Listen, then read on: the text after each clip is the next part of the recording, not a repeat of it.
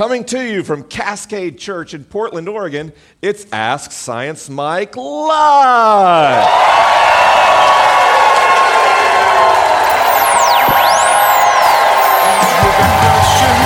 He's got answers, even though he may not understand. He'll talk anyway. He got problems, he won't solve them, but he'll talk until he's blue in the face. Science, faith, and life. Ask Science Mike. Welcome to Ask Science Mike, the weekly podcast where I answer your questions about science, faith, and life. I'm on tour right now promoting my new book, Finding God in the Waves, which, by the way, Portland is for sale in the lobby. And I've got several more dates coming up on the tour. January 21st, I'll be in Grand Haven, Michigan. January 29th, I'll be in Mableton, Georgia. February 2nd, San Francisco, California. February 15th at Northwest Nazarene University in Idaho. February 19th, Chapel Hill, North Carolina, and March 29th in Houston, Texas, with my friends at BioLogos. If you'd like to see me on tour, just go to findinggodinthewaves.com/tour.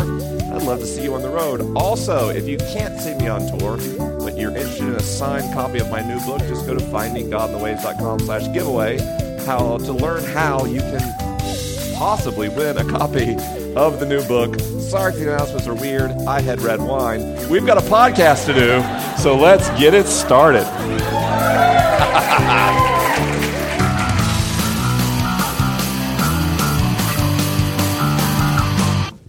Hi, Mike. So I am one of your atheist listeners. Thank you. You're not alone. Yeah. It's like 10% of the audience. Yeah. Grew up Baptist, lost my faith in college, and found your work a few years ago at a time when the emotional loss of God finally showed up for me. And I've tried out the stuff in your book about sort of building God in your brain. Yes. And it actually works. It really does. And I wouldn't go so far as to say that I have a belief, but I have a simulation of a belief, and it's pretty close. Okay. And I like it. My question is about non-theism. You still use that word in your book and in podcasts since then. I think I know what you mean by it. But to get to that, my question is, in your opinion, if all sentient and conscious life, either on Earth or elsewhere, stopped, would what you call God still be a thing? Ow! Okay. First of all, we're going to have some fun tonight. First question, Portland brings the thunder. Okay. First of all, and I don't want to be snarky, I'm pretty sure all beliefs are a simulation of belief based on my epistemology. But I understand us all to be like 86 billion neurons telling a story to themselves, and we're just building a model of reality with variable fidelity. And that's not really plain English, so let me unpack that. I used to be a theist when I was a Baptist. And why was I a theist? Because I believed in God. Well, here's the problem when people say they believe in God. There's just like so many different things people mean when they say they believe in God. And this becomes like a thing people fight about. Just ask some evangelicals if Muslims worship the same God, right? And some people will say, absolutely, we all worship the same God. And other people say, whoa, we don't worship the same God. I've learned sometimes I don't actually worship the same God as some of my evangelical brothers and sisters. We all mean something different when we say God, but if you are a theist, if you're into theism, it means that you believe a particular set of things about God, namely that God is a being with will and consciousness and agency. Now, those assumptions may teeter-totter into a gazillion other implications. For example, in the Christian church, there are Calvinists who universally love this podcast. And then in Calvinists, there's like 4 and 5 point Calvinists, right? Like not everybody goes to all 5 points. Not everybody's hardcore like that. And then you have like Arminism, right? Which is like Boom, Wesleyan Methodists in the house, and other denominations, which makes a different set of assumptions about what theism means. What do they share in common? God is a being with will and agency and a plan for humanity. Then there are atheists. Now, I've been an atheist. Now, some atheists don't like me saying that I've been an atheist. Because, you can't unbe an atheist. Once you're an atheist, you're always an atheist. And I'm like, have you been talking to my Baptist friends? It's like once saved, always saved. Once logical, always logical. But what is an atheist? The most broad definition of atheism is a lack of belief in any God or gods. Well, guess what?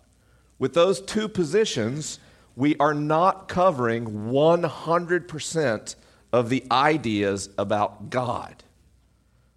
Go ask a Buddhist if they're a theist or an atheist, and Buddha would say, does God exist? What a ridiculous notion. God can't be said to exist or not exist. And an atheist goes, that's hooey.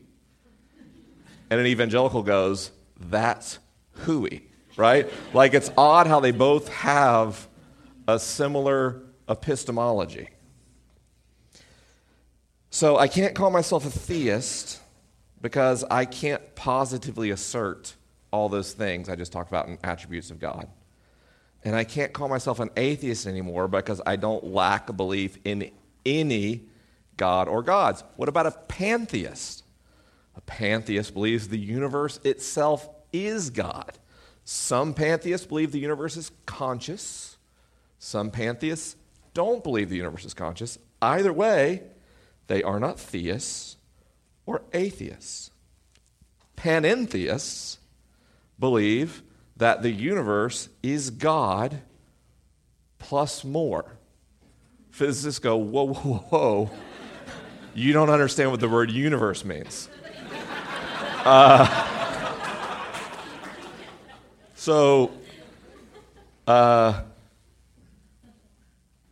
Igtheists, who I love, say these words are so soupy we can't even make a claim of atheism or theism or pantheism. So I identify strongly with them. But a guy named John Shelby Spong, who was a bishop in what tradition? I can't remember. Episcopalian, Anglican, kind of the same. So he introduced me to Christian non-theism. Now, I'd read about non-theism in a Buddhist context, but he talked about non-theism in a Christian context. And it's basically, I'm not an atheist. I have some knowledge of understanding of God, but I can't go all the way to theism. Okay? So that's me. It's kind of like, it's like the ultimate nonconformist religious label. I'm not with anybody, right? And now here's the strange thing about me. If you try to pin me down, you force me to go with what my empiricist approach to reality, I'll be I can totally back that up. I'm basically a pantheist, right? If you've heard my axioms, which I can't believe that's a thing that's popular on the internet, but the world is weird. I say that God is at least the set of forces that create and sustain the universe. Pantheism. But I put a little extra on there, as experienced via a psychosocial model rooted in human brains. And with that definition, if sentient beings cease to exist, what I identify as God would no longer exist. Empirically. But I'm not just an empiricist. I'm also a contemplative mystic. And what does that mean?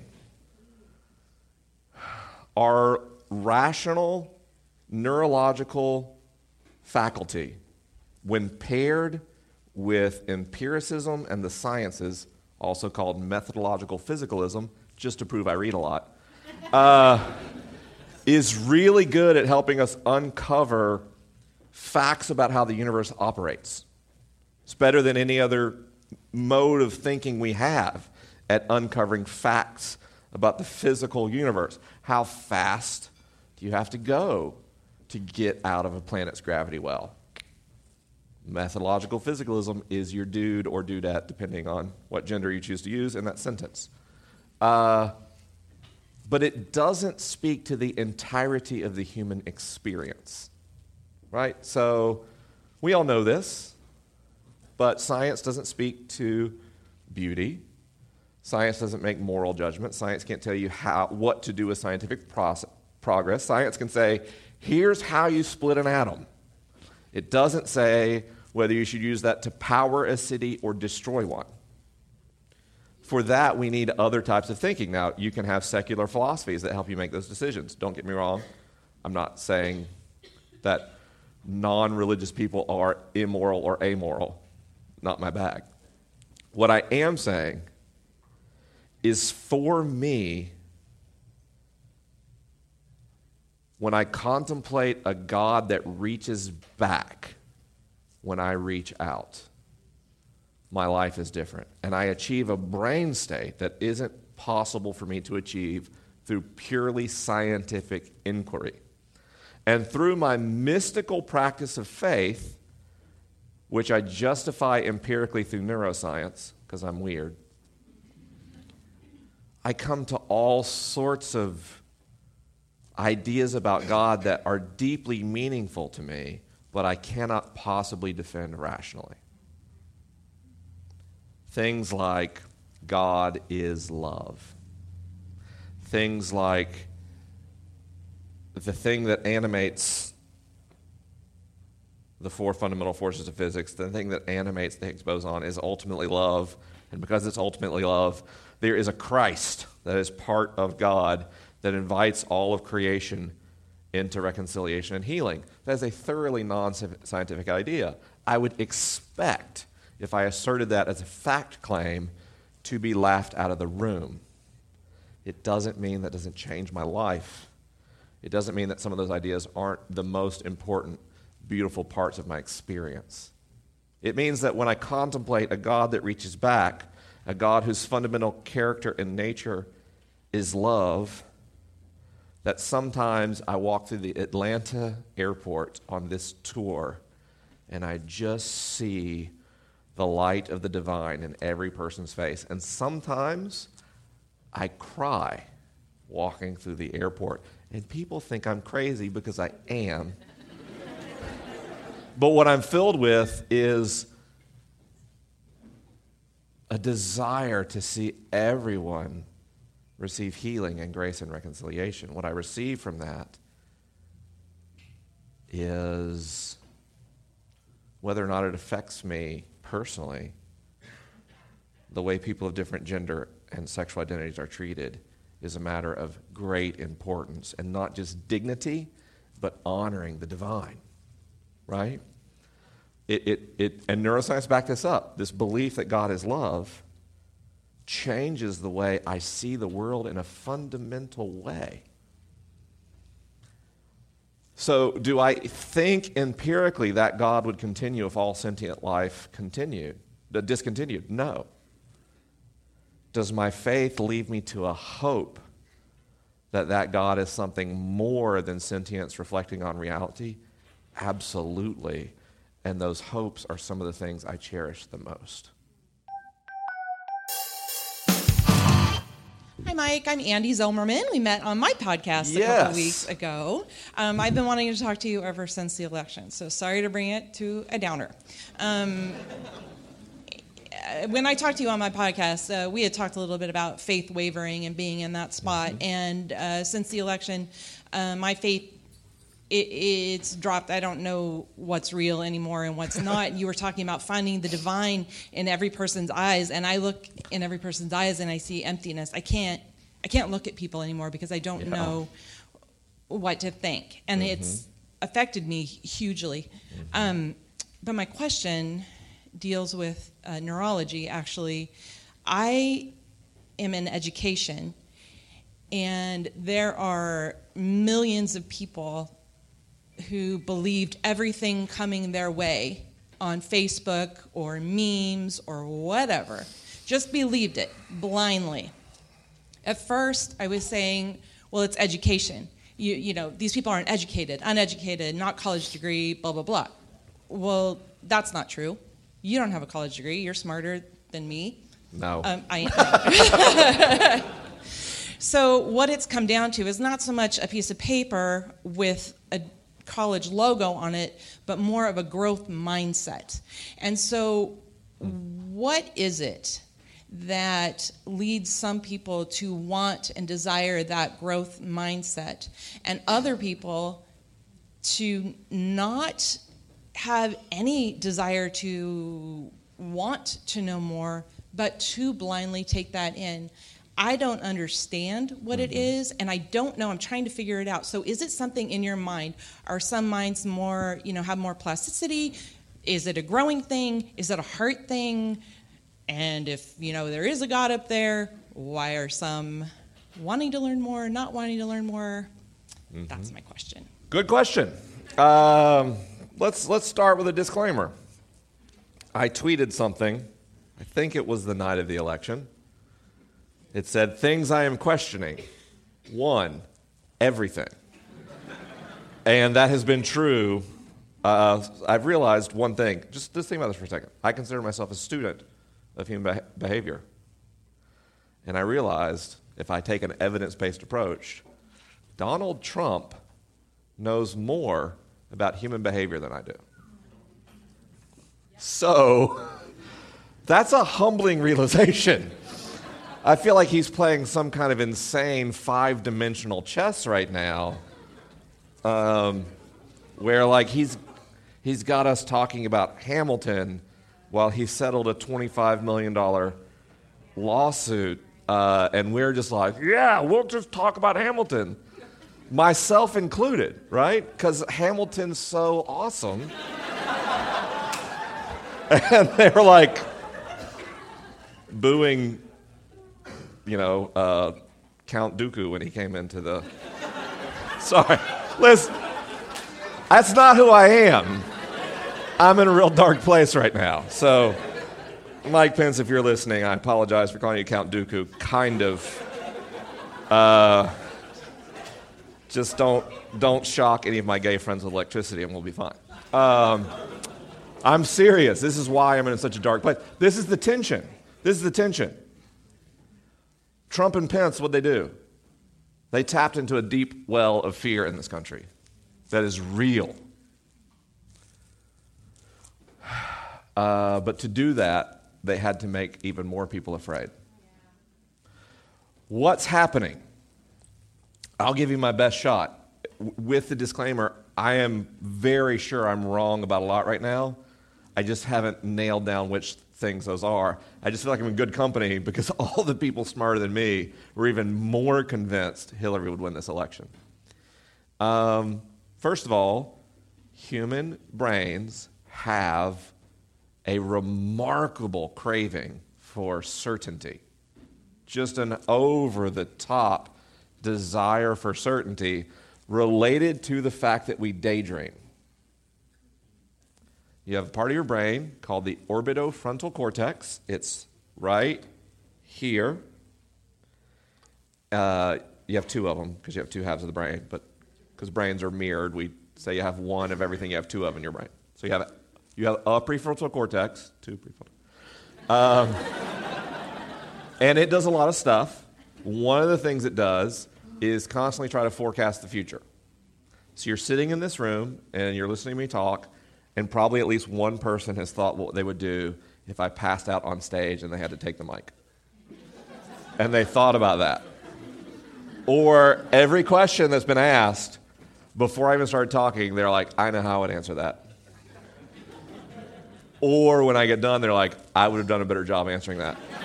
And that's all the orbitofrontal cortex trying to protect you from social fallout, because we're a social animal.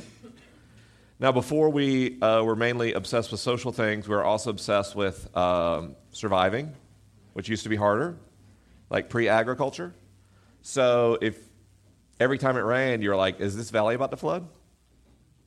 And you did a good job predicting when the valley would flood, you survived and passed on your DNA. And if you didn't, you didn't. So, of course, we like it when our predictions are correct. And one thing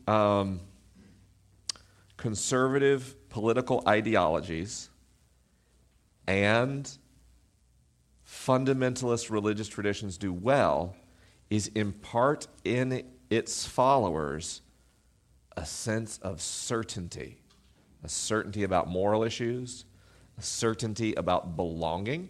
There's a reason Democratic and liberal coalitions are much more like herding cats, because everyone doesn't have the same strong sense of singular identity. So we're not as certain about that. And this does not mean people are unintelligent or uneducated. They tend to be less informed, or even, in the case of Trump voters, misinformed. And that's because when we invest in a particular belief system and it starts to tear apart from reality, we face an incredibly difficult choice to fundamentally reassess our worldview. I'm doing that right now. It's scary as hell. Or go, no. And if you have enough social reinforcement, that's actually easier.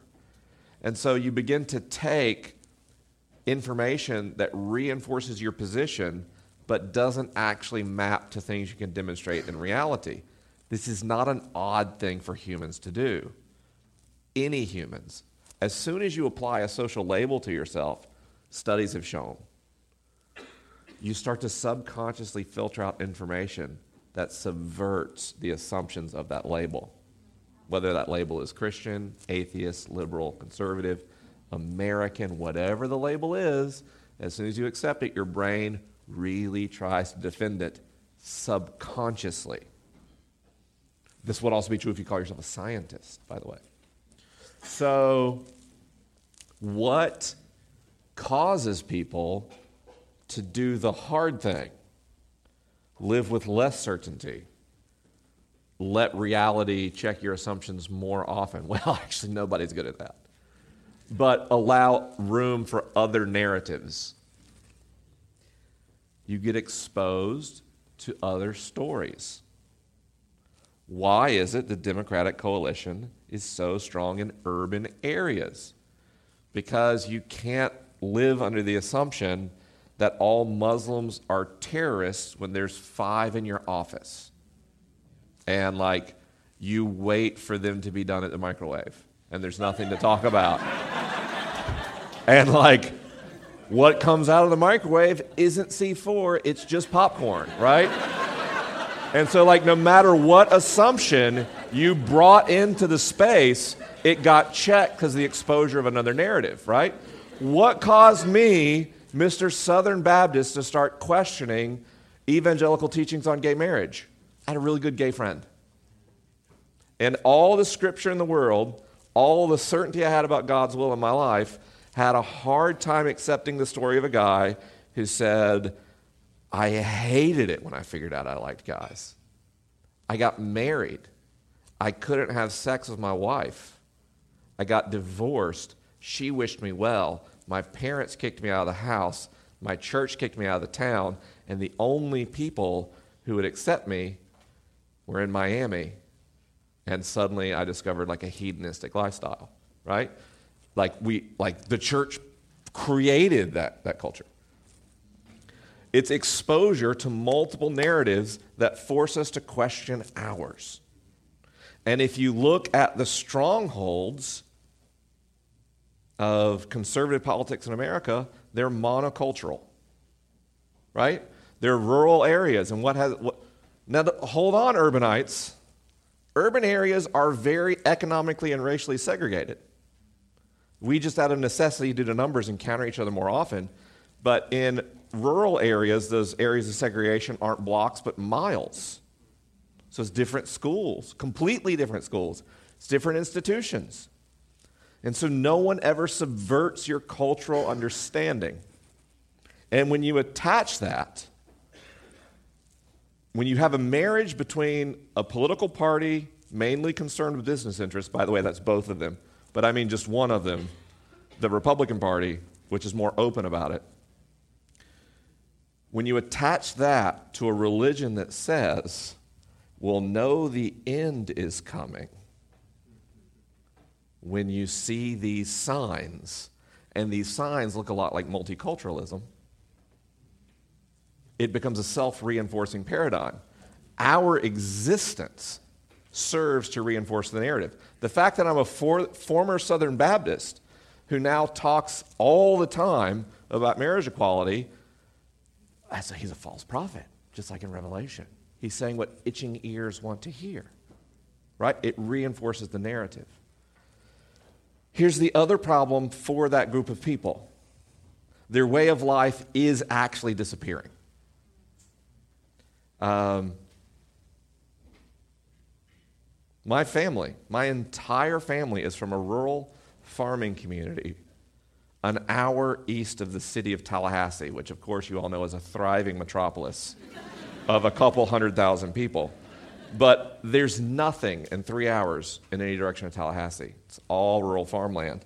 And I have watched since I was a kid, every year, less and less people live in that county. More and more factories close, more and more farms close, and my blood relatives in that city are in a state of ongoing poverty.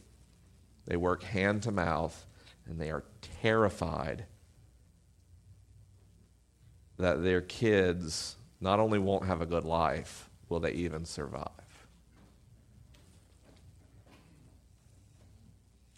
So someone comes along and says, it's the Mexicans. And you go, you know what? My family used to harvest food from fields for a living, and now they don't because immigrants do. To them, that's a completely valid narrative. They see the factory closed, and what was the announcement? We moved production to China. So in the urban areas, you go, would you people quit complaining? And would you get with the program with jobs? There's no education access. So there's two things that are true. One, there is tremendous racism. There is a tremendous closed mentality with a lot of certainty about certain assumptions. And America has been doing a disservice to those communities for years. But instead of saying, the problem is we're aggregating wealth at the top of the economy, the problem is we care primarily about GDP and not per capita GDP. Someone comes along as a demagogue and says it's those people. And what scares me, and I don't want to be alarmist, that's exactly how the Nazis built their power. They told German workers who in a booming economy were suffering, it's the Jews and the gypsies. And today we say it's the Mexicans and the Muslims. What I've learned, I've been doing exactly the wrong thing. I've said, I'm not going to the farm anymore. You know, I had a cousin of mine call me a Hollywood liberal. I live in Tallahassee. By the way, this cousin's like 12. So I know what the family says about me now.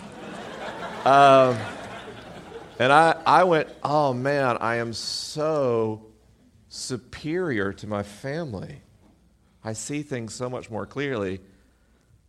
I'm going to go fight for equality by ignoring my family. So I invest all this energy in doing podcasts, which left-leaning people mainly listen to, and thoughtful conservatives. Don't get me wrong. I've learned anything from this election. There's a lot more conservatives that listen to these shows than I ever thought.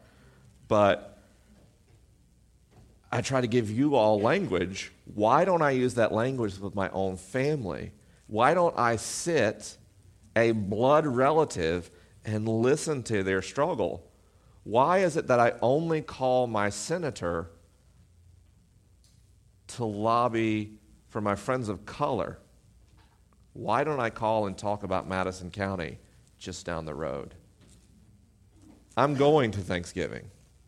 and I'm going to Christmas. And my mission this year is to listen and to empathize and to understand, because I can't expect my black friends to go do that work. That's my job. I got to go do it. Donald Trump is the president, and it's my fault. And I should have known better. I understand the neuroscience, I understand the cognitive science behind the whole thing, and I still followed my own Pied Piper whistle of the inevitability of moral progress. My friends, progress is not inevitable. It comes at great cost. And sometimes we take steps forward, and sometimes we take giant leaps back. And I honestly believe that just happened. I didn't tweet it, but I was trying to give Trump a chance. But every appointment I've seen, every business dealing, I am deeply concerned for the state of our nation and global civilization to a point I've never been in my life. And the world will not be healed by me naming my family an adversary. The world will only be healed if I, a Christian, follow the teachings of Jesus about healing, which is first I love God, and next I love my neighbor as myself. And who's my neighbor? The one who would never leave me by the side of the road. And I'm as useless a liberal as exists in the world. If you need a pointed think piece in SNL parlance, I'm your guy. Boy, I'm good at this. But my fence fell down in my yard, and I couldn't let my dogs out unless it was on a leash, and I was traveling on tour, and I couldn't get home. Do you know who came to my house and fixed my fence? My redneck relatives. They dropped what they were doing, which, by the way, they get paid by the day. And they came to my house, and they wouldn't take a cent. And they said, it's because we're family. The solution to the country's political problems is in this room and in rooms just like it.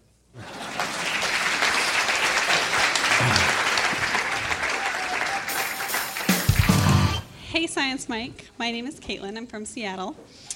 Thank you for the work that you do to create the space for the spiritually homeless.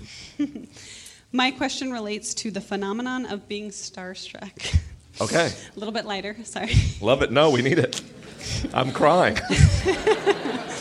I had the opportunity to meet you several months ago, and although I had several things I wanted to share, I found myself speechless and removed from the moment.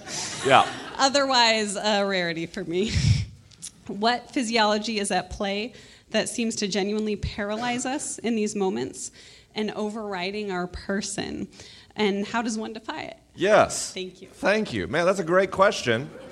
It's so real and subverts normal social taboos, which is what this is about. So I'm a real weird guy because I'm a nerd. So I went through the formative years of my life in a state of absolute social rejection. So I never learned to be nervous looking for people's approval. I preemptively assume I don't have it. It's like, oh, you don't like me. That's cool. I can just do my thing. And then about high school time came, and people were like, that guy's so cool. He doesn't care what anybody thinks. Well, I don't care what anybody thinks because 2 years ago you put my head in the toilet every day, right? We're a social species. It is critical for our survival that we find a place in our tribe. Tribe neurologically for a human is about 150 people. It's what we're ready to handle. We can handle about 1,500 faces, which means, unfortunately, I meet right now on tour 400 to 800 people a week, so my face cache gets flushed really fast. But what we have an incredible amount of neurological real estate devoted to monitoring what other people think about us. And that means the people whose approval is most important in a tribe are the people in charge, the most socially powerful and dominant. They tend to have certain features physically, which I have none of, other than a quite lovely baritone voice, by the way. Humans defer to deeper voices, which is amazing. When I used to work in the corporate world, if I wanted to say something in a meeting, I would just kind of go, well, everybody, and everybody be quiet, just because a deep voice male is speaking. I wish that was like a beautiful motivation. It turns out pre-civilization, if you talked over a deep voice male, that correlates cleanly with body mass, and he might hit you with a stick. So that's why natural selection does that. But so we have all these cues to defer to important people. And one thing that denotes someone who has social dominance is what? They talk and you listen. I'm a podcaster. So as much as like I'm trying to foster a genuine, deep emotional connection with people who listen to the show, their brains in a parasocial relationship get Science Mike talks and I listen. So sometimes in the line we're going to do after this event, people stand there and they walk up and they don't talk. And I'm like, hi. And they're like, oh yeah, I can talk. Like, because they've been trained like that I can't hear them. So with celebrities, media causes an emulation, a supernormal stimulus, that they are the most high-ranking humans that can exist in a tribe, right? We're always tall because we're either on a screen or on a stage, and we defer to tall people. I'm above the midline of everyone's vision, even Mike, and he's real tall, but I'm on stage. I have a booming voice. Not only do I have a booming voice, I have a booming voice to these speakers. And all this is sending cues to your brain that I am just like a really dominant gorilla. I almost spilled my wine. Internet, I made gorilla motions. And so, sorry, sometimes I talk to the internet too, but they will be listening. So when we finally meet and we turn a parasocial relationship into a social relationship, all the baggage of media comes along. And as much as I intentionally try to subvert media habits to create a more authentic connection, part of your brain resists. Now, to your credit, the people that come to these events are unfailingly cool and real and don't treat me like a celebrity, and we have very natural conversations in line, and you have no idea how much I appreciate that. I have friends who have platforms, and I've watched the dynamic of people that come to their events, and it's alienating. And you aren't alienating to me, but I can't help but notice, I've started counting, between 18 and 22% of the people in line, when we have the selfie moment or the picture moment, when I put my hand around them, they're trembling. And I'm just like, oh, don't tremble. But then I understand it's a parasocial relationship. It's everything evolution has programmed you to do. And so even though on a cognitively level, you all get, he's just a guy. In fact, he's kind of a nerd. He's pretty thick around the middle. He doesn't look like a socially dominant person. The fact that I'm standing, you're all sitting, all that forms to get to that moment so you get starstruck when we meet. It's evolution. Which is why, even though it's somewhat exhausting, I will stay 2, 3, sometimes 4 hours after these events to meet everybody, is to get rid of that. Because this is not an ego mission for me. I don't care about being famous. I care about people who are suffering and feel alone, not feeling that way anymore. And I think in many ways, American media dynamics work against that instead of for it. And that's when I say, like, I'm really happy you're all here. I'm really happy you're all here. I'm more excited to see you than you are to see me. And we'll figure out how to fight back against evolution together. Hi, Mike. I'm Arthur. We share a shockingly similar deconversion experience. I was also a deacon. Technically still am, I think. Didn't get officially kicked out. So I, however, have not had the follow-up mystical experience that you have. I'm very content where I'm at. I do feel the loss of community, and that probably occurred in the last couple of years. And that happened for my whole family. We went through a lot of trauma, including some authority abuse by the church, and it was really a rough time.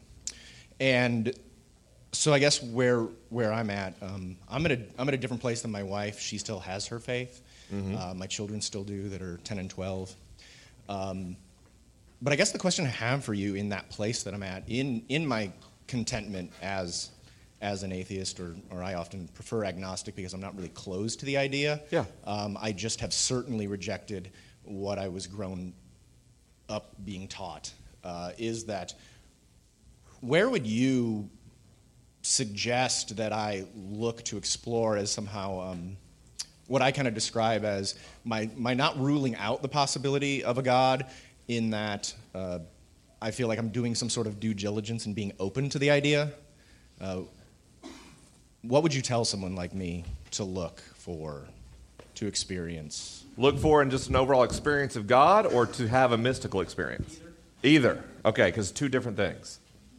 If you want to have a mystical experience, engage in a rigorous, intense, meditative practice, and regularly engage in emotionally dynamic corporate worship.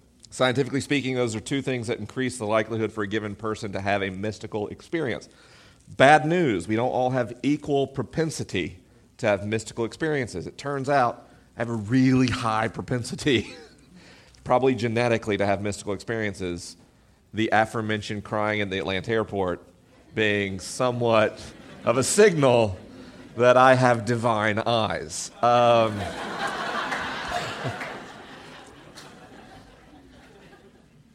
So I like to explain it. I explain it this way in my book, number one best-selling book in the science and religion category on Amazon.com.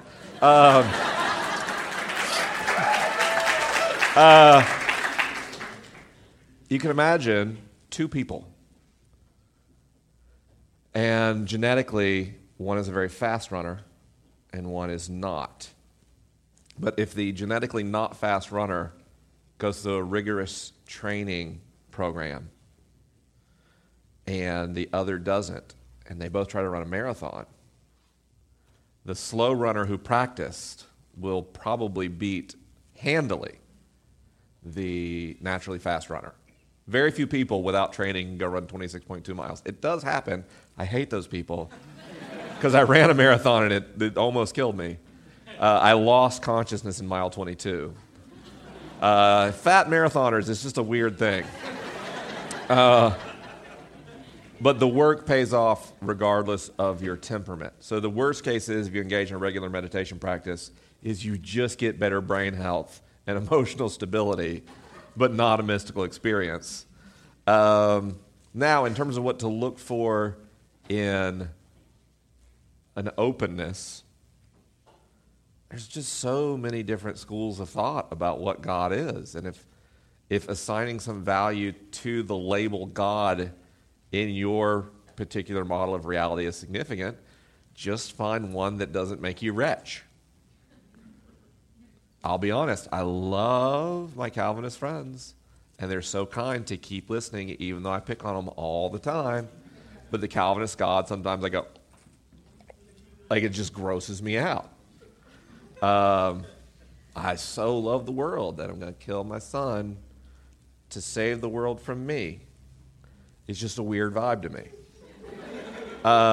My son, who is me? It's just a weird, like, I can't get behind that.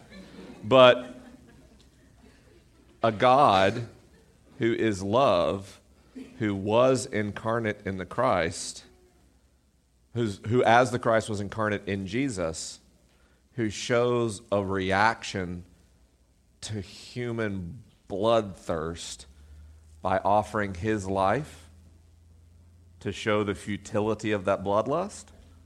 I'll sing a song about that. I'll sing Great Is Thy Faithfulness to that God. So It just comes down to whether the word God matters to you or not. If you're content, congratulations. You're ahead of almost everybody in the room. So celebrate. I care about, like, are you a part of making healing and peace in the world or not?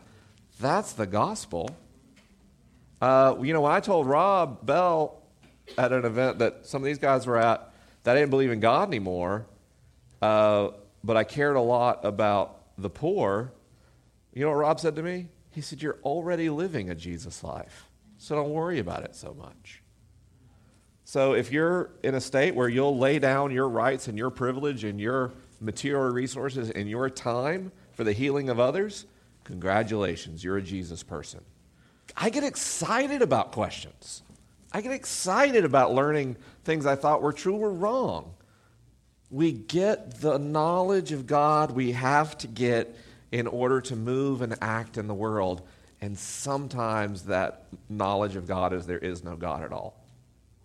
Some of the greatest progress I've ever made in my life, A, in understanding of science, and B, learning how to make good ethical decisions, was during the period of time that I didn't believe in God at all. Like, what use is a God who is incapable of surviving without our belief? I mean, that's like an Instagram God. Like, if I don't get 1,100 likes, the puppy gets it, right? Like, that's not an exciting God. But a God who is the animating force of all reality, who was the initiator of creation and who is creation itself, that God's already there whenever you're ready, and is ready if you never are. In your last Liturgist podcast on suffering, a speaker that was brought on, I'm not sure who it was actually, if we could all see that we are the other, we could transcend our unique experiences and understand that we are one. Mm-hmm. This is bigger than one religion and one race. Mm-hmm. So you've touched on this a little bit, but I'm curious about collective empathy and how to cultivate that in a society of such division and polarization that we live in. And if you have any like daily practices that you participate in to contemplate yourself as the other, or how do we bridge this divide? Okay. Thank you. Okay, so you want the weirdest answer in the history of Ask Science Mike. No problem. I mean, I'm mostly honest with y'all, but sometimes some of the top shelf stuff I just serve at private parties.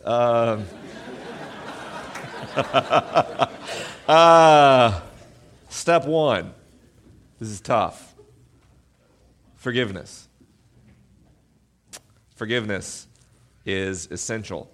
Now, I hate talking about forgiveness because some people who are Christians, by the way, I've got to this thing I realized. Evangelicals are not my adversaries, even the really conservative ones that hate me. They are in a parable that Jesus talked about, the prodigal son. They're just the older son. So I'm a prodigal. Like, I went out and ate with the pigs and spent the inheritance. And God still loved me at the end and celebrated my return. And they're like, what? Don't know if you know this, New York publishers. I've been at church every week. I've been tithing. I've been giving generously to genuine need in human society while he was Googling.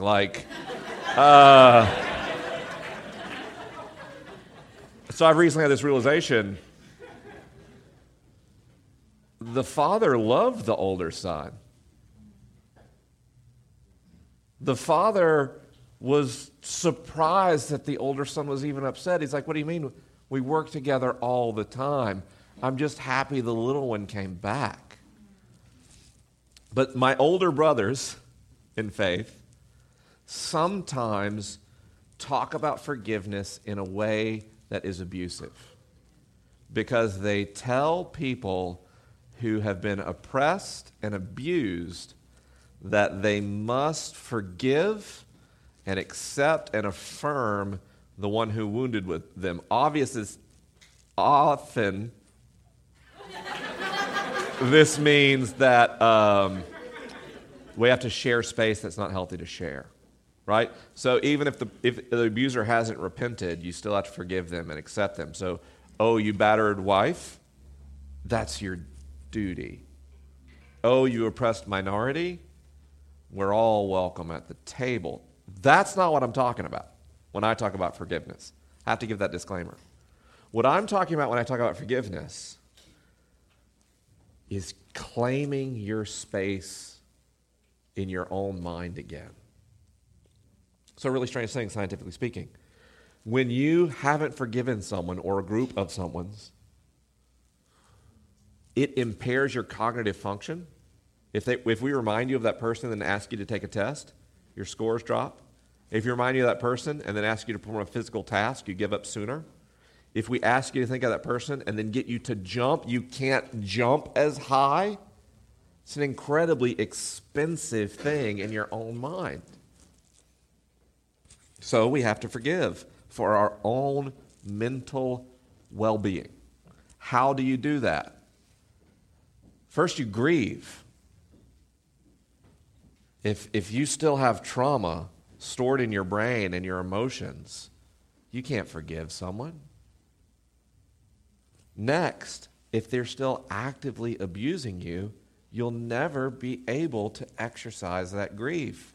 You've got to get yourself the boundaries and the distance to prevent ongoing abuse.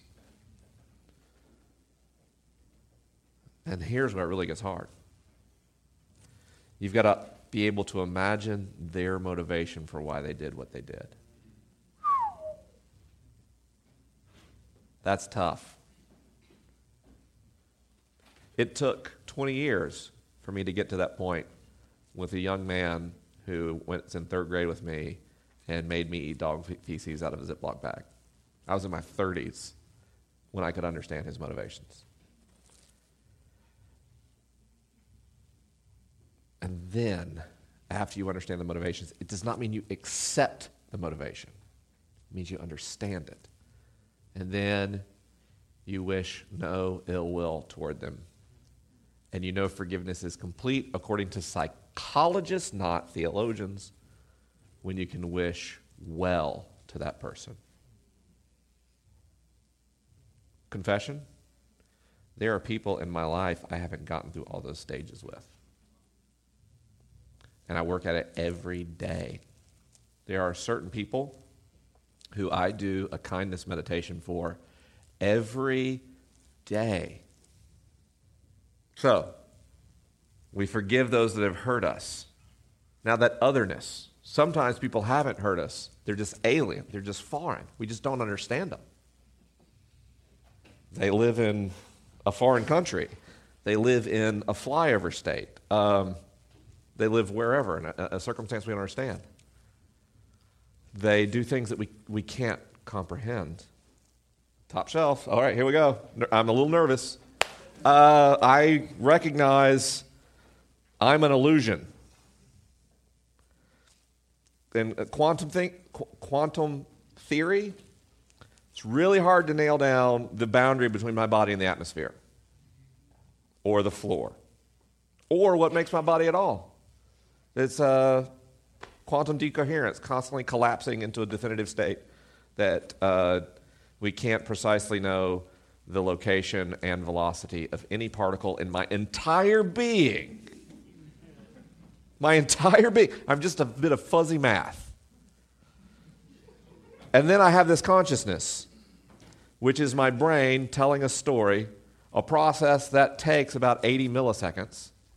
So my consciousness is living in the past of actual reality. My senses are relaying things that come to me at a finite speed. So all these hot body radiation happening in these bulbs that photons get emitted, probably hydroelectric. So congratulations, these are not directly powered by the sun, even through burning fossil fuels. Got a little lost. 186,000 miles per second. To my eyes. Not a big deal in this room, but comes at a different rate than the compression waves in the atmosphere that allow me to hear things. And we think that babies hear echoes because they haven't learned yet to compensate for the difference in time signals coming to their ears. We think that babies don't see light the same way we do because they haven't learned to lie to themselves in order to operate in the world. They're taking the raw file right off the SD card without running it into a JPEG first. Sorry, real nerdy joke. I love that Portland gets it though. So why do I believe what I believe? Where do my beliefs come from? Social identity, mainly. I believe what people around me believe, and then I dress it up in my rational faculties, which evolution gave us so we could convince other people that our intuition was correct. Rational thought wasn't born as a way to uncover facts about the world. It was uncovered as a way to hide the fact that we're just making shit up all the time. And that's what everyone is doing. Now, some of us feel especially enlightened because we don't believe what our tribe believes. Congratulations, you're a nonconformist. You just believe the opposite of your tribe. That's not any more clever. You're just like, oh, you believe X? I believe X over 1.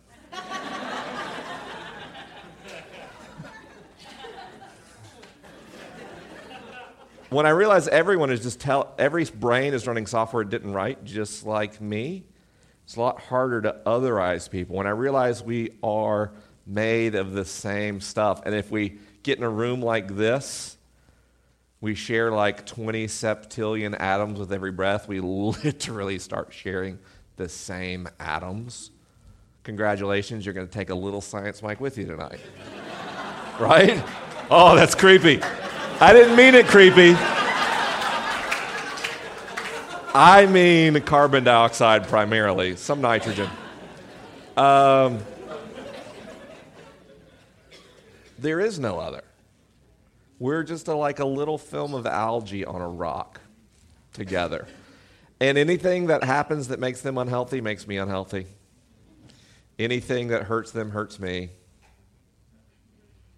And that is not something I struggle with a whole lot, at least not until November the 8th. But I'm going to get my equilibrium back, and I'm going to stop otherizing people. We are in this together, like it or not. We all breathe the same atmosphere. 400 parts per million CO2 will affect us all the same way.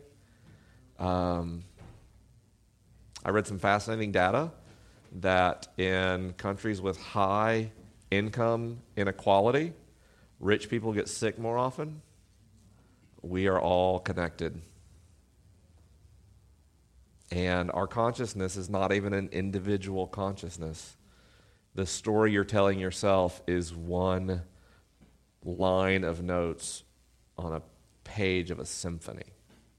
And if you doubt that, I would encourage you to go lock yourself in a room without internet connectivity or books for 2 months, and then come out afterward and tell me how you feel. I don't care how introverted you are. If you have no contact with other humans for 2 months, your software is going to fail because you don't have an individual consciousness. The Enlightenment lied about that one. My question is about vulnerability and trauma. I have been reading a book called It Didn't Start With You. I don't remember the author, but about how trauma is encoded within our DNA, microDNA, for up to 3 generations at a time. So we can literally experience physical sensations from up to 3 generations back that we haven't actually experienced ourselves. And then also thinking about Brené Brown and her research on vulnerability and how that's sort of the space at which the foundation from which the wholehearted evolve into their wholehearted living. And I'm just wondering if maybe, well, first what you can tell us about how the brain works between vulnerability and trauma, and if perhaps there's a point at which those two things intersect that might be hopeful in our current climate. Okay. First of all, I don't know the term microDNA. That's new to me. I haven't read that book. I've heard about epigenomics and the way that the environment your parents experience primarily around the time of your conception can influence in ways we do not entirely understand genetic expression in offspring.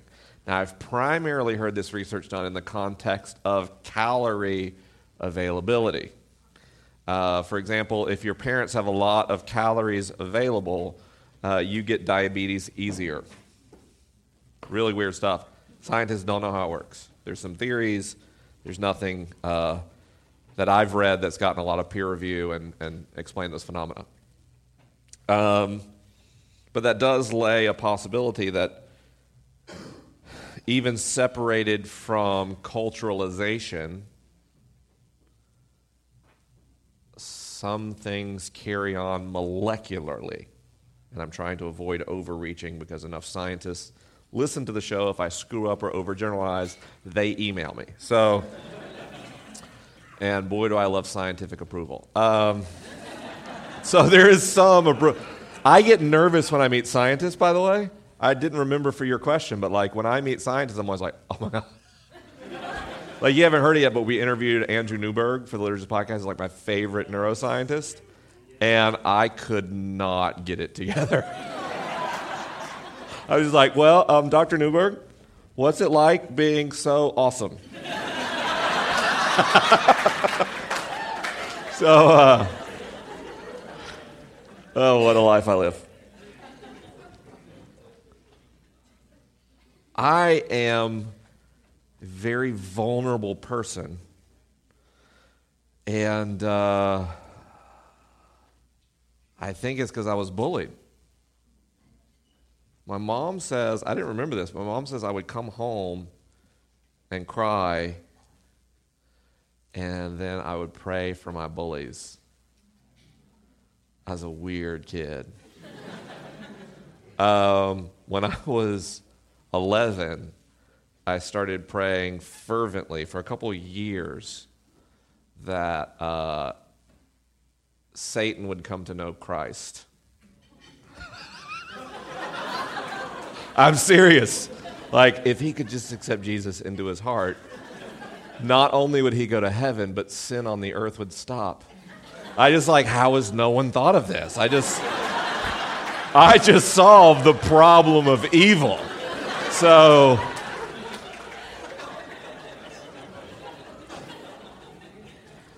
how do you bless those that curse you? How do you care? If you suffer enough, you don't want to see that in anyone else. So the thing I could see among the kids that beat me up was they were really afraid what the other ones thought about them. Like if they made a joke and it didn't land, and like for a second they started to get picked on, that's when they attacked me the most. It was like, oh, whoa, I'm losing standing. Look how stupid he is. Oh, he wears Hawaiian shirts and he's 8. I did. I earned that, man. What was I doing? I had this red Hawaiian shirt with parrots on it, and I just loved it, and I wore it with these like really blue shorts with French fries all over them. Why did I think like red parrot, blue French fries was a good combo? So those were, I got beat up a lot on parrot French fries days. But you recognize that suffering in other people, and you just don't want it to happen. And when you realize as you get older that when you're on, like most people are afraid to admit their pain because they want to look weak, so it becomes a self-reinforcing thing where you admit something hurt, and like 10 other people in the room go. I can remember, I used to be in management in a corporation. I hate managing people. But people love to come to my office and talk to me, even if they didn't work for me, because they would tell me something, and I would go, man, I bet that really hurts. And they would go, that's all people want. Like, even if you think the best thing for America is for all the buttercups to suck it up right now. Saying suck it up, buttercup, doesn't pull off your objective. Saying, I bet that's terrifying, would be actually more in line with your stated objectives. Our suffering doesn't improve when we suck it up. Neurologically speaking, our suffering improves when we grieve. So I can't actually cite research other than the brilliant Brene Brown on the linkage between suffering and empathy and vulnerability. Viktor Frankl talked a lot about this, by the way, and he was a badass. But when you suffer and you see what that suffering has given you, if I wouldn't have been a bullied nerd, if I wouldn't have spent a couple of years in absolute fear that I was going to lose my friends and family because I didn't believe in God anymore, I couldn't be Science Mike. That pain is the engine of this work. And I think sometimes when we don't suffer enough, you haven't experienced that self-reinforcing phenomenon. If every time you're a little bit vulnerable, somebody goes, ha ha ha, or honest to God, it still happens in the South, ha ha ha, are you gay? Wait. How did that become a cultural thing? Like, are you approaching mental health? You must enjoy same-sex behavior. In that way, actually, like in the South, calling someone gay is kind of a compliment. You'll express vulnerability and live in community? It's just a very odd insult if you think about it. It doesn't. That's the dumbest insult, now that I think about it, I've ever heard. But just think about that. From that person's experience, what are they most afraid of? People thinking I like other dudes. So I had a moment where I expressed vulnerability, and I had the worst reinforcement, so vulnerability is not safe. So we teach people to, especially white straight men, to compartmentalize, to not be vulnerable, and then we're like, so why is it that white straight men use the most opioids and kill themselves the most? Because we're like, hey, the most important thing for you to be a man is to be incredibly emotionally unhealthy. Manliness equals loneliness, isolation, and repression. Go. Which is why I think it's all the more important that those of us who've been hurt a lot, like we don't let ourselves get shamed out of expressing that. My dad's a real manly man. I've noticed since his divorce and all the suffering he's been through, he's become so much more empathetic. And I've noticed since his brain injury and his sudden inability to be an island, he literally needs other people to get through the day, that there's a tenderness. Now, Dad's always been in some way affectionate, but there's a tenderness that was born out of that. I don't know why we suffer, but I do know that if we respond to suffering well, somehow we grow. All the things in my life I've done that are meaningful and helpful and important were born out of a suffering that produced vulnerability, that provoked vulnerability in others. I mean, why does this room work? Why? You want to know a secret? There are Trump supporters in this room right now. Why are those Trump supporters cool? Why can they share the space? Because they're vulnerable Trump supporters. Why is it we can all get in here in different places, atheists, agnostics, progressive Christians, my beloved Calvinists, all of us in the room together? Because the core value of this room is vulnerability. And why are you such a vulnerable people? Because you've all suffered. The common thread among every person that comes to this event is someone has told you you aren't good enough and you don't belong. And so you're done saying that to other people. And that's what creates this space. I was in Los Angeles, one of the LA stops, and so with Science Mike. thanks for creating a space like this. I was like, what are you talking about? You all create this space. I just show up and give you an excuse to be in the same room. And it's because suffering has produced vulnerability and empathy. And I think it's cool as hell. Okay. Hi, I'm a senior in high school, and I just have... Really? Yeah. Welcome. Thanks. So I just have a really quick, I think it's like a lighter-ish question. Thank you.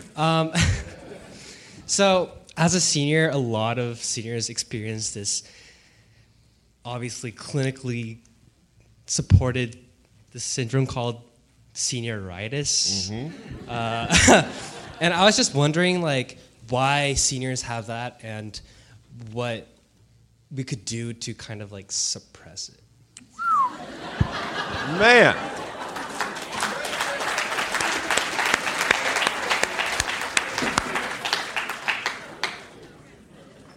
We got a real problem here, folks. The nightmare of Ask Science Mike just came true. An incredibly thoughtful question that even letting time for applause and riffing to give myself more time to think. I can't think of a single study to cite to give a scientific answer to. What is the neurocognitive motivation of senioritis or near end state apathy? I'm Googling in my own mind for a second. Don't mind me. So like, I'm going to vamp. Can we vamp? Similar thing happens in the corporate world. When a product gets 85% done, progress finishing is the hardest thing in the world. People think starting is hard. You start stuff all the time. Finishing stuff is really difficult. I can do this in science. Language matters. Calling senioritis a thing creates senioritis. So when people say they stub their toe and they say, oh, I'm such an idiot, like that label, calling yourself an idiot, turns out to be incredibly detrimental to your emotional well-being. It turns out to reduce your performance in standardized testing. So the language we describe ourselves with matters. So when we tell people there's this phenomenon, when you become a senior, you get senioritis, we become a senior, what do we do? It's time for senioritis. Senior skip day, here we come. By the way, I never skipped in high school. And on senior skip day, I was like, I should really skip. So in second period in electronics, I said, Mr. Kramer. Sorry, Mr. Kramer. I just mentioned you on the internet. Can I skip class today? Just go to breakfast. I've never skipped before. And he said, yeah, I'll give you an approved absence. It wasn't until I got back to school that I realized I had just failed skipping in the most fundamental way. So naming the thing makes it the thing. But I also think finishing is hard. Why is finishing hard? You get to a point in a project where you experience diminishing returns. A lot of your transcript is done. A lot of you may already have been accepted into college. Why would you, what the external motivating factors decrease. You, as a senior, enjoy a state of social prestige and dominance. Freshmen part like the sea as you walk through the halls because you're 1.5 feet taller than they are and you look visibly like an adult. So I wouldn't think you were a senior. I would think you're 24. So the fact that you get accepted more in adult social settings makes high school feel more alien. And I think it's just a lot of those factors kind of coalescing. So how can you avoid suffering the worst of senioritis? Intention and goal setting. And maybe nurturing a little bit of a nonconformist streak. Most people don't read. That's a statistical fact. So I didn't go to college, not a course of action I'm recommending for you. But I made sure that instead, as I was starting businesses, I read 6 books a month every month, because I realized I would actually learn more doing that than my friends who went to college did. And the reason I'm good at Ask Science Mike is not because I'm more intelligent than anyone else. I just read all the time. So I take insights from 3 different books and stitch them together in real time, and people are like, wow, where did he get that? Books. And if you realize that keeping your foot on the gas through your senior year will give you an unfair competitive and economic advantage going into college, I don't know, sometimes I like making more than the next guy. I certainly did in my corporate years. And maybe not as a podcaster. But so focusing on that, I'm intentionally going to maintain my effort level because I want the dividends. And then visualizing. So I wrote a book. A lot of people start books. Not many people finish books. Because it turns out you get like halfway into a book and you are lost. What is the book even about now? I don't know. Why did I write a chapter on basket weaving that has nothing to do with God? That's just what I thought about that Tuesday. So at that moment, there's a real risk of giving up. By the way, I really wanted to give up several times in the process of writing that book. How'd I get through it? I imagined the book release party. I imagined all my friends and all my family all getting there. I imagined signing books. So when people come up and they're like, I know this is lame, but will you sign my book? I'm like, what? Lame? I wrote a book, finished it, it got published, you bought it, and you asked me to sign it. This is literally a fantasy fulfillment moment for me. But it was like visualizing that gave me the determination to get through the hardest days of writing. So visualizing marching on graduation day with second semester grades that are great and knowing that you persisted when everybody else gave up might give you just enough of a nonconformist energy to finish high school strong.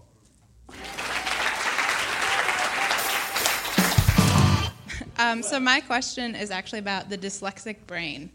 I'm actually someone who is dyslexic and was illiterate till 13, and have failed through college. Well, I went for 6 years with no degree, and find myself now in a world that really is very frustrating, especially in a Christian setting, because everyone's got a book club, and not everyone is so great to make audiobooks.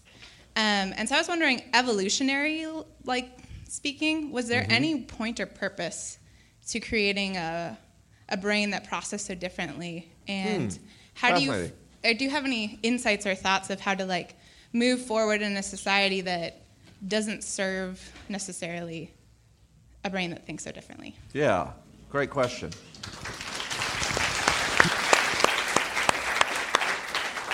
Evolution doesn't create anything.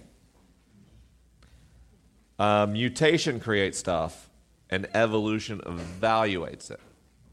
So evolution is just real judgy. So if an adaptation makes you less likely to produce offspring and survive long enough to help them survive, evolution says, we're going to cut that. If you have a mutation and it makes you more likely to produce offspring, then evolution goes, we're going to install that in more systems. The factory line is going to put a lot of that out. If you have a mutation that doesn't affect a benign mutation, evolution goes, I don't care. If you go to our evolutionary context, pre-civilization, a dyslexic brain, is not really maladapted to hunter-gathering at all. And I say this, I have an unnamed learning disability that is remarkably similar to dyslexia, a word I have difficulty saying because of said neurological condition. Like, I think it's really, I'm being real for a second, it's kind of cruel to make a phonetically complicated, hard-to-spell word to describe a disability related to spelling and pronunciation. I'm 100% serious. So if I'm driving and someone says, turn left, I'm like, what the hell is left? I literally have to go, so I could write with that, couldn't I? Oh shit, I hit a car.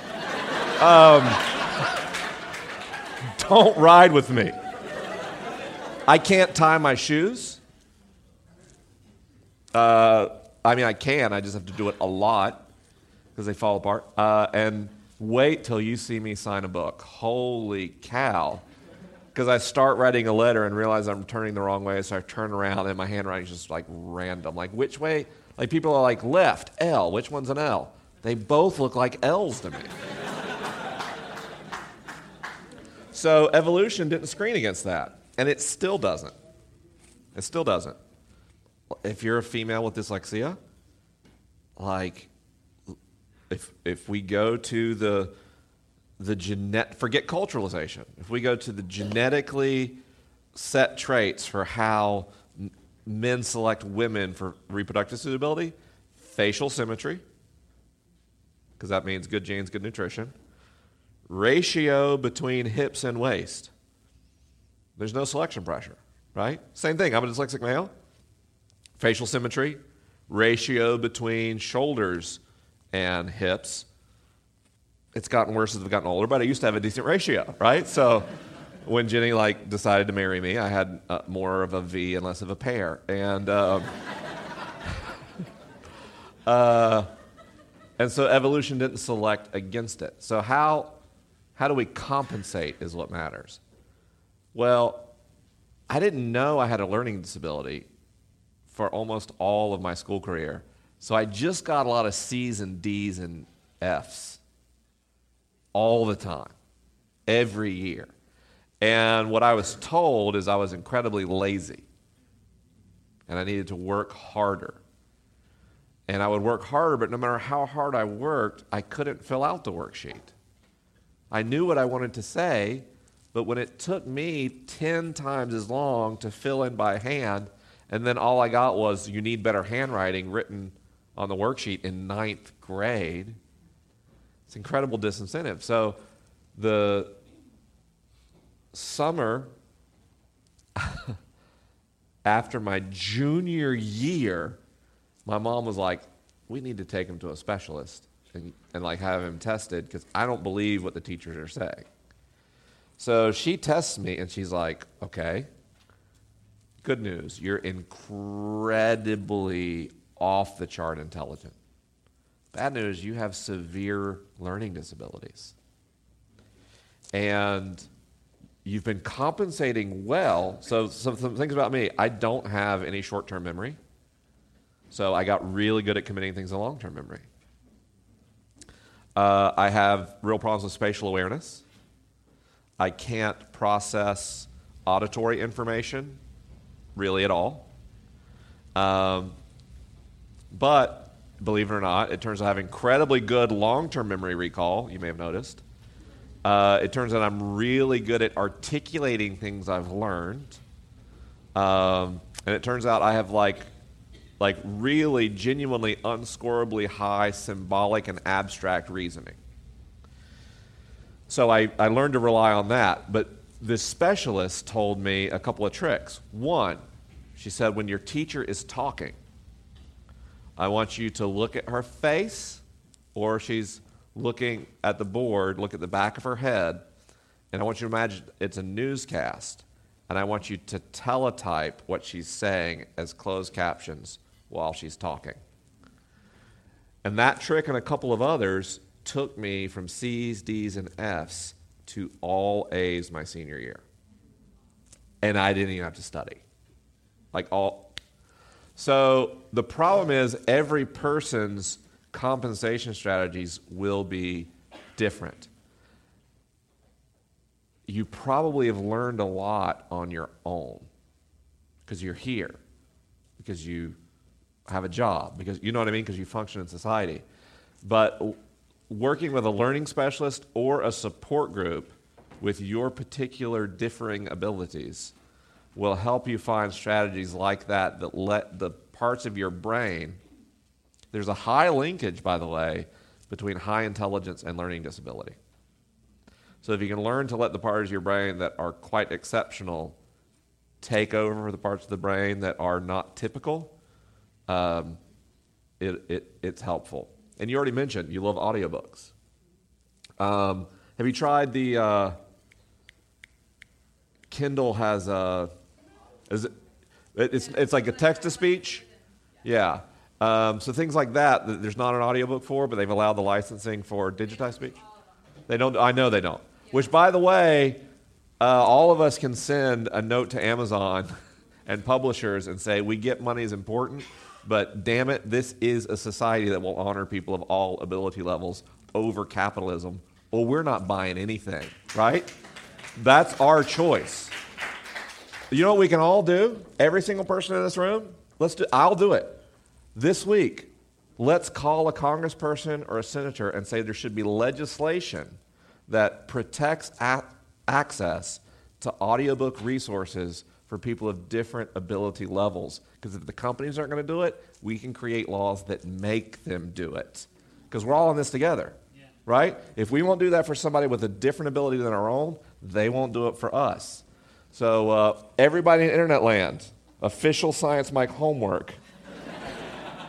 I don't care if it's state or federal, call someone and say you're frustrated that publishers don't universally allow access to text-to-speech audiobooks for people with learning disabilities. It's really specific, which means it will work.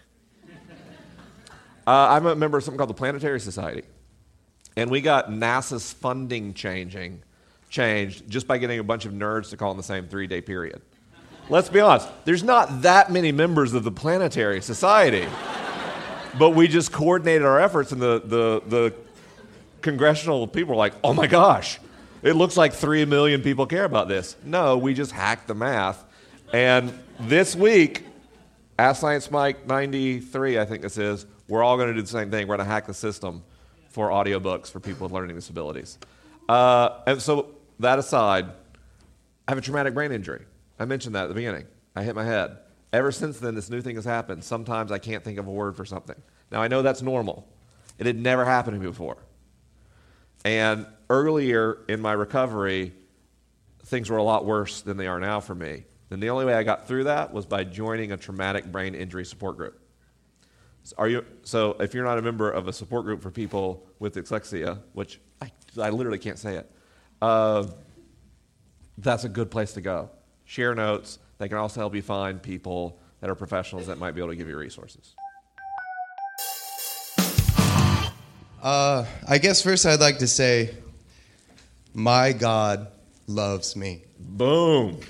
Yes. I don't know if anybody else knows about that, but if you listen to the Liturgist podcast, that meditation has not only saved or helped my marriage, but has deepened my wife's faith in a God that is loving and that doesn't judge based on whether you're gifted in the gifts of tongues or faith healing, but a God that is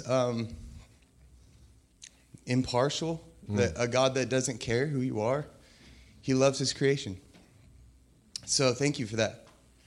Thank you for that meditation. It's been phenomenal. It's really helped a lot already. It's been 2 weeks, and we take our Sabbath on Saturday. So oh wow! Turn off our phones, our computers. We lock them in a drawer, and we read. I read your book in 2 days. I ate it. I devoured it. It was good. Thank you. My question is, I heard you speak on the on Greg Boyd's Woodland Hills Church podcast. That was a really good conversation. I know him and you probably disagree a little bit on the spiritual warfare motif. Yeah. I'd like to hear a little bit about your take on the problem of evil And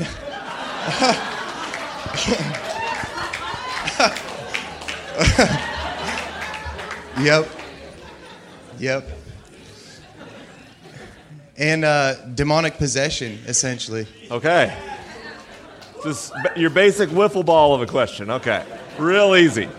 T-ball. I can't even think of like what an easy pitch means in baseball. Wiffle ball is not a pitch. Okay, my take on the problem of evil. We anthropomorphize God too much. I think most of our thorniest theological issues are trying to force a sequential temporal reference frame onto the divine. So don't do that. So we experience life as what? Moment, moment, moment, moment, moment, moment, moment, moment, moment, moment. And always in one direction. And the laws of physics imply no directionality to time at all. So you know, if I take this glass and do like this, and just wine goes all over, Gallagher style, the first couple of rows. That's a real dated reference. If you applied the same amount of energy to every droplet of wine in the exact opposite direction, they would all coalesce and go back into the glass, right? It's just physics. And then if you look at relativity, you understand there is no such thing as simultaneous time between any two points in space. That's fixed. That the rate of the passage of time is dependent on the differential velocity between any 2 points, as well as the amount of curvature of space-time caused by gravity. It doesn't matter most of the time until you get deep into a gravity well, and then weird stuff happens. Newtonian physics can't describe the orbit of Mercury precisely. For that, you need relativity, because Mercury has a relativistic orbit. In order to make a GPS satellite, you have to understand that the tick-tock of seconds on a GPS satellite don't pass at the same rate as the tick-tock of seconds on the surface of the Earth, or else the blue dot on your iPhone will slowly drift until GPS doesn't mean anything, right? So GPS is one of the few engineering challenges, maybe the only engineering challenge in the human experience where both general and special relativity are required for it to work. So if you're like, well, I don't know if relativity is real, GPS is a pretty good reinforcement. Gravitational lensing, which Einstein predicted in the 1930s, has been relatively recently observed, where a galaxy bends light enough that you can use galaxies as telescopes. Crazy. What else does relativity imply? That all coordinates of space-time always exist. All past and all future coordinates of space-time always exist. You're still getting here. You're still leaving. You're still being born. Your grandpa's being born. The earth is exploding, and it's all just there. Okay. We take relativity and quantum dynamics, we put them in a blender. We create Big Bang cosmology. We go back to the beginning of all things. You get to a singularity. In a singularity, time and space cease to have any distinction. The four fundamental forces of physics become just one unified force.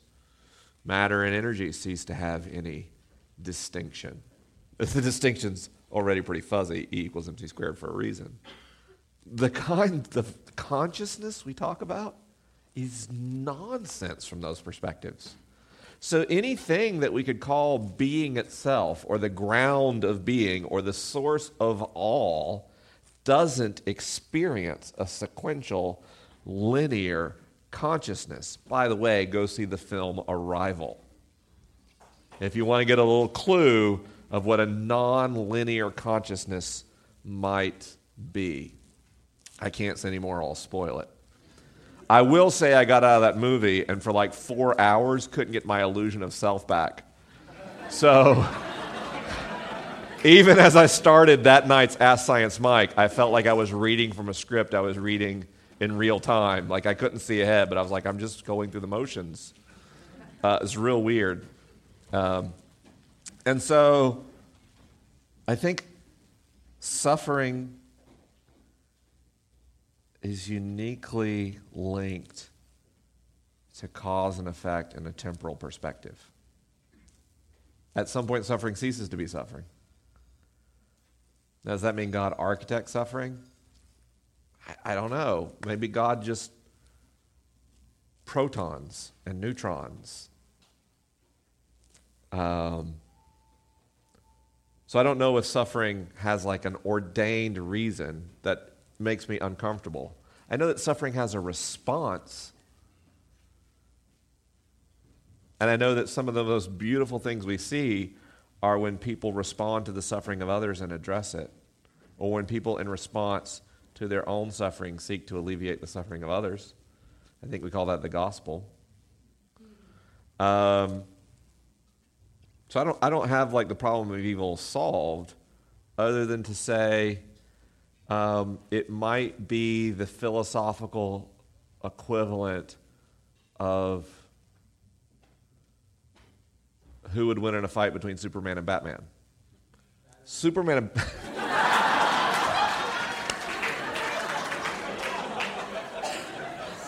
only this crowd with conviction. Batman. Spoiler alert, Superman and Batman don't exist. They exist within an imaginary reference frame, kind of like human consciousness.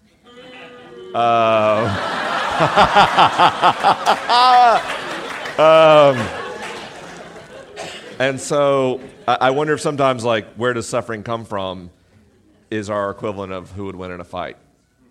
You know what I mean? It's one of the notes of our perception of time that is incredibly illusionary. What was the second part of your question? I got so fascinated with the first part. Demons. Okay, yeah. I don't know. I get really into Rene Girard's mimetic Satan and mimetic evil. I got kind of into mimetic demons for a while. Like demons are basically mimetic software running on civilization. Somebody went, ooh, so this is a heady crowd. My mom thinks demons are like beings.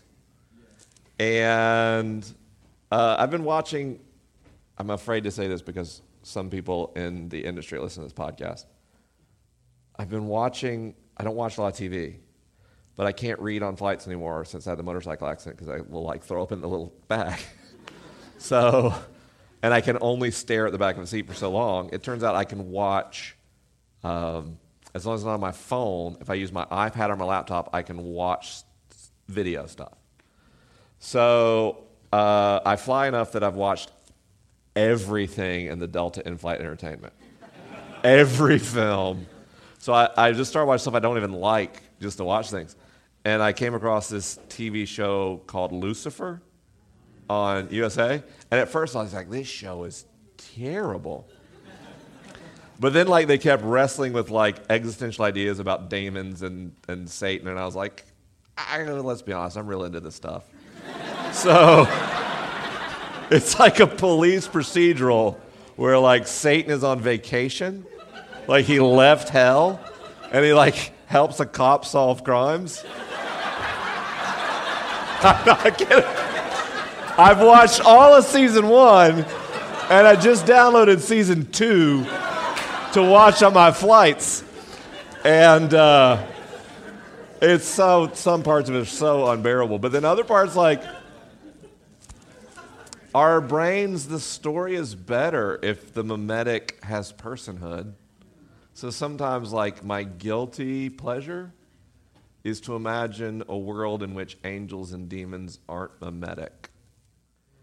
And sometimes, empirically, it doesn't describe the universe any better. It describes the universe worse. In my lived experiences, sometimes the problem of evil seems more solvable if evil's not just mimetic. Now, that has really interesting, frankly, terrible theological implications. It's also my history. You know, one of the LA people stood up and said, I know you don't have an axiom for demons.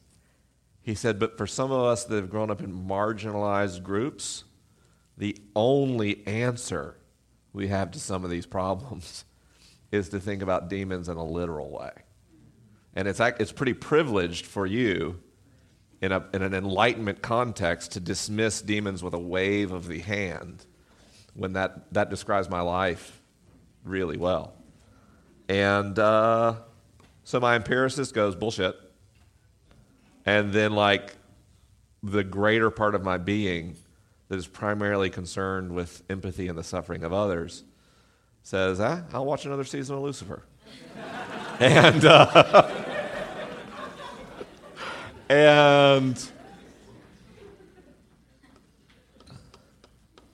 yeah, that's all I got. I'm not gonna put a bow on that one. I think we're just gonna leave that where it is and give a really unsatisfying okay.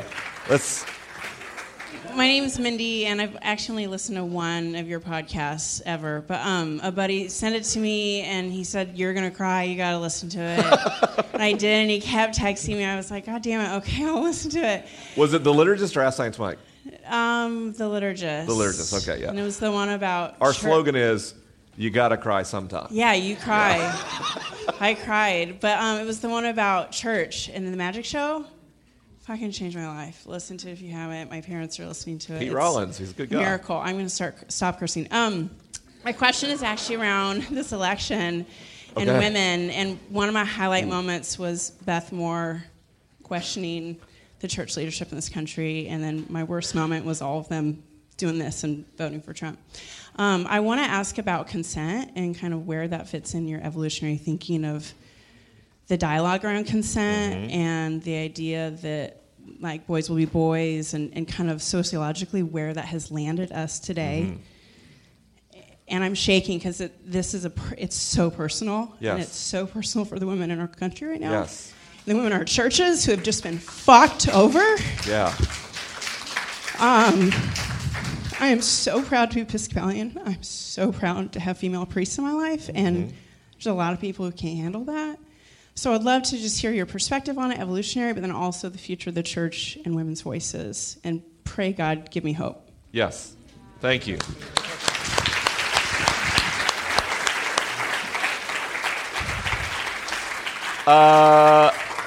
Evolution is no help in this one. Evolution is no help at all. Evolutionary speaking, honoring consent, not all that helpful. We look at the animal kingdom. Very typically, the way males prove suitability in reptiles and mammals is to be the biggest, most aggressive male who frightens, injures, or kills all the smaller males and then proves his worthiness to mate. In species where males have higher mass than females, non-consensual reproduction is common. Many bird species, females are larger than males. So in that case, the bird first wins through either display or trial a battle and then still has to serenade the female because if it comes down to it, she'll whip his ass. Right? So, sorry, I got a little southern for a second. But evolution rewards behavior, civilization does not.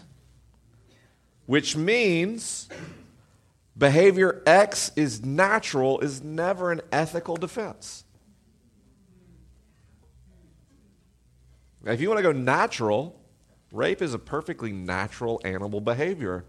And this is an instance where it's actually good we don't consider ourselves animals.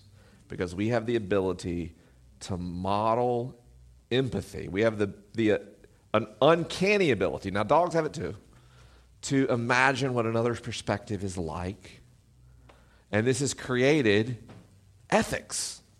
Now, we're not the only animals that have culturally considered non-genetic ethics. Chimps have it. Bonobos have it. Apes have it. A lot of large-brained social mammals have learned ethical behaviors. We have a higher responsibility than other animals because of our greater ability to model reality in our minds.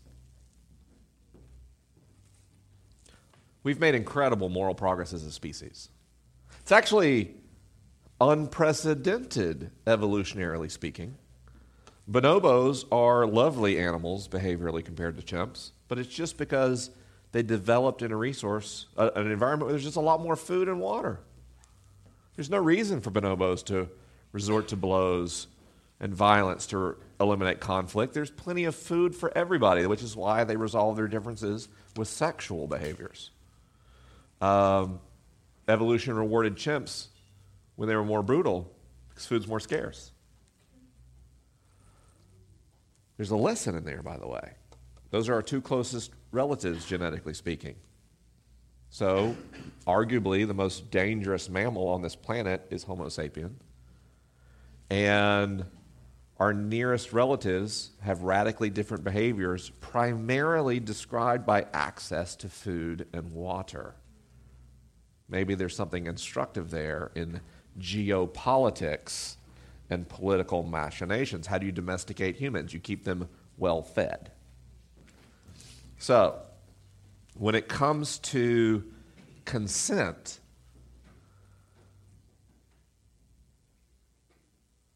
the way I make ethical decisions, protecting the consent of others protects my own consent. So, I'm a beta male. If it came to a serious fight, I would lose to almost everyone in the room. Right? I mean, I have these, just look at my arms. It's bone and skin, right? I have no upper body strength. So it behooves me to cultivate a civilization in which just because you have bigger biceps, you don't get your way. We make ethical decisions by people's consent is honored to the point where it violates another's consent. And what should our consent be permitted to do? It shouldn't produce suffering for others. And that is actually a remarkably self-serving moral philosophy. Because if I work hard to protect women's right over their body autonomy and consent, I'm also protecting mine. If I say what we should all do is make a contract together that just because someone's bigger than me, they don't get to take my lunch, that ends up benefiting me. It ends up benefiting the biggest guy in the room, because that means 3 people who are stronger than he is can't turn around and take his lunch. The problem is senioritis. We describe senioritis as a thing, and it becomes a thing. We describe male sexuality as an uncontrollable force, and what does it become? An uncontrollable force. An amazing thing. When we brain scan men and women, there's no difference in their response to visual imagery and arousal. There's no difference. It's completely made up. Men, you have every bit as much control over your sex drive as any woman. The language we use matters. So, The first thing, I can prove it. If what they say about male willpower is true, I would be in jail right now. I would have been arrested. Why? I would have walked by a pizza buffet and just started grabbing pizza. I'm 38 years old. I don't remember uncontrolled sexual desire. That's way in the rearview mirror. But when I see pizza, something happens to me. You know what I mean? Like last night, I'd already had dinner. I was at a youth camp, and then at 9:30, they set out pizzas. And I was like, damn it. Right? So we start by telling men, you have agency. We told women they have agency. They believe it. Do you know what's funny? You go back to the Victorian era. Do you know what the normative understanding of sexuality was? Men are prudes who have sex to reproduce. And women are uncontrollable sexual fiends, and we have to keep them under control, or they'll just mate constantly. That's history. I didn't make that up. And then we just reverse those roles. Both are bad. Maybe it's worse to convince the larger-bodied primates they don't have control over themselves. So we start by telling a better story about sexuality. Second, I could be wrong, but my intention is to never go to a church again where all the pastors are men. I'm voting with my butt in a pew. My pastor's name is Betsy. She is a light in our life. My favorite thing in the world, I love being here with you all, but if I could be drinking a glass of wine at my pastor's house right now, let's party. And what I've noticed is women pastors aren't there to dominate everybody. They're not there to be the church's CEO. They tend to actually just want to nurture and heal people. It turns out a maternal energy is a beautiful thing. Maybe one reason I'm so into it is when I take psychological assessments of masculinity and femininity, I tend to be more feminine than masculine. And why do I say that on stage? It's so guys can quit being scared of being identified as feminine. Yeah. Just because I'm feminine doesn't mean I'm attracted to men. And if I was attracted to men, okay, I don't care. You know what I mean? Let's get rid of all these taboos that are around our identity and our sexuality. They're not helpful. This repression creates violence. So, I voted for a female president with pride. I have a female pastor with pride. In my life, I am intentionally going to subvert patriarchy by supporting women in every possible position of leadership. Now, some people say, whoa. We have got to fill leadership positions based on merit. So are you telling me that only straight white men have merit? You're telling me in a country that's mostly female, it's logical that corporate boards and politicians are mostly male? That means your worldview is inherently sexist. If you think it's normative that through merit, primarily white people are in leadership positions, that means your worldview is inherently racist. If merit is truly the driver of our decisions in placing people in occupations and leadership, then our occupations and leadership should be representative of the population from which it's drawn. Otherwise, I'm sorry, you are failing to acknowledge your implicit bias. It's just statistics. The last thing I'm going to do is cheer on people like Beth Moore, who let's be honest, what's it do to my podcast numbers every time I say I'm for feminism? I pick up 5,000 listeners because of my audience. But when Beth Moore or Jen Hatmaker stand for social justice issues, they're actually putting their ass on the line in a way I'm not. I mean, if I drink a glass of red wine and say an F-bomb during the podcast, people cheer. I have a different audience, people on the other side of this stuff. But when my older brothers and sisters faithful servants within those political, religious, and spiritual traditions stand up for justice, I am going to affirm them more loudly than anyone else. I am never going to say, what took you so long? I'm going to say, welcome, and we are so glad you're here. Because we are in this together. It does me no good if only women in progressive urban areas experience equality. It does me no good if only gay men and lesbians and people of color in progressive areas experience equality. None of us are free until all of us are free, including in conservative rural America.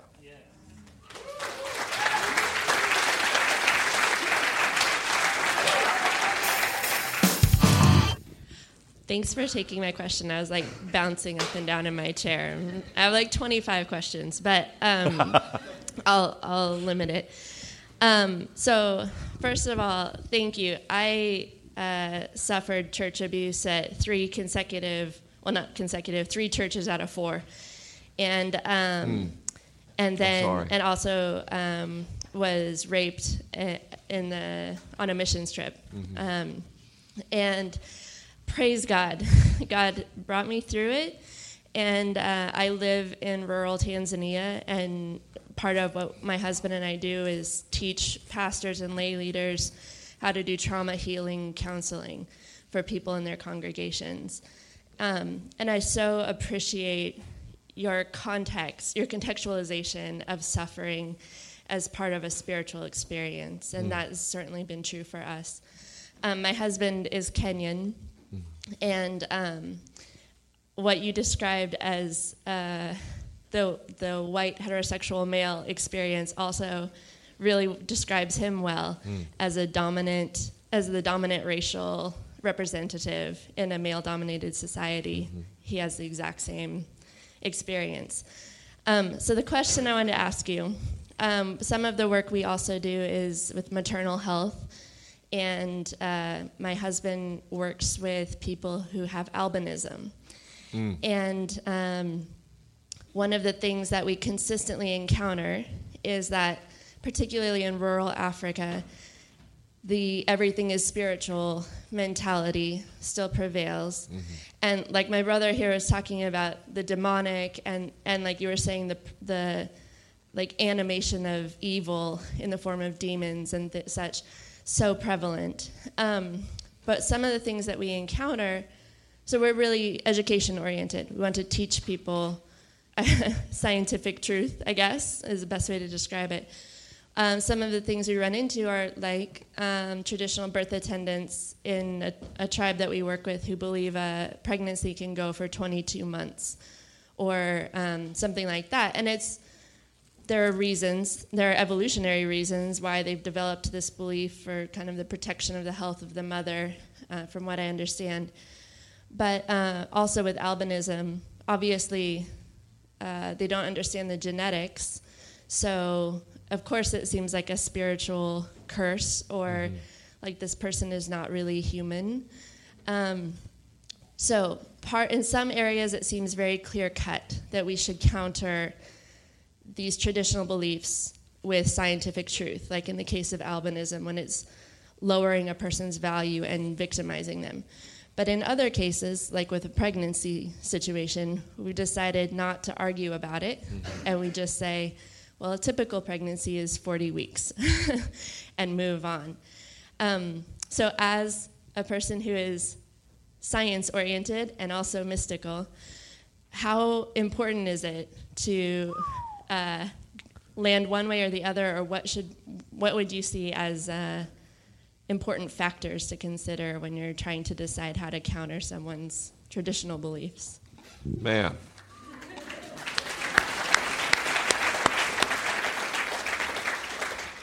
Sometimes I like to begin by stating my ignorance and the degree to which I feel utterly unqualified to weigh in on that at all. I've been doing all this studying lately about the colonial nature of Western thought and the way we think that the best thing to do is to civilize the whole world. And I want to start by thanking you for not assuming the best thing to do is westernize Kenya. Yeah, I think in some ways a lot of the troubles on that continent are literally rooted in colonialism, with people sitting around a table and deciding like which country, literally on a map, this is yours, this is mine. Forget the fact that people have been living here since before Europe was a thing. I am pragmatic in where I push scientific insight. So when I have friends who think the world was created in 6 literal days, but they spend most of their time volunteering at homeless shelters, your 6 days sound pretty awesome to me.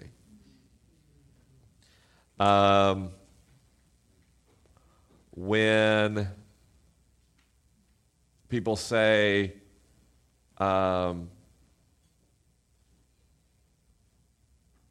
anyone who is attracted to someone of the same sex is an abomination, now science would like to have a word with your religious beliefs. Why? Because your religious beliefs produce suffering and harm in others and violate their right of consent and autonomy to live their lives.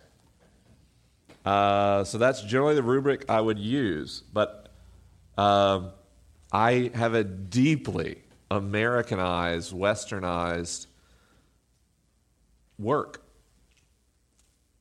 It actually scares me a little bit that Ask Science Mike and Liturgy's podcast are often downloaded in South America, Africa, all over Asia, places where post-Enlightenment Western philosophy isn't normative, because I'm not trying to export my assumptions.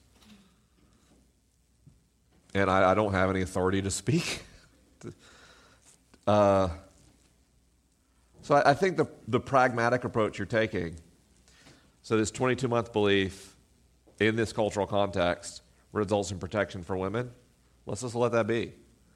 This belief about albinism produces real intense human suffering. Maybe now's the time to introduce genetics and DNA and those ideas. But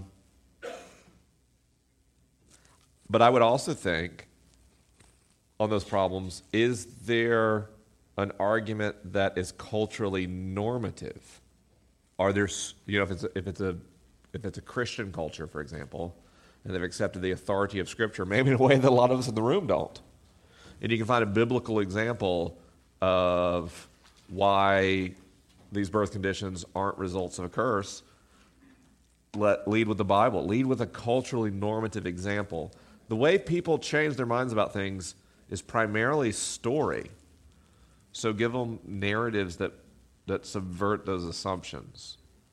Can we highlight people who have suffered from albinism in a cultural context and still contributed tremendously to social good, whose parents were indisputably morally upstanding within the culture, and use narrative to subvert the assumptions, and then science as support. But I agree, and this is probably a place where I depart a lot from my more skeptical friends. A lot of skeptics really want to scientize the whole world. And I don't know. I've done enough reading from some pretty compelling researchers and academics that tends to be a very violent and destructive process. Our belief that Enlightenment thinking and civilization are the best, probably the engine of climate change. Right? Science is like, hey, guess what?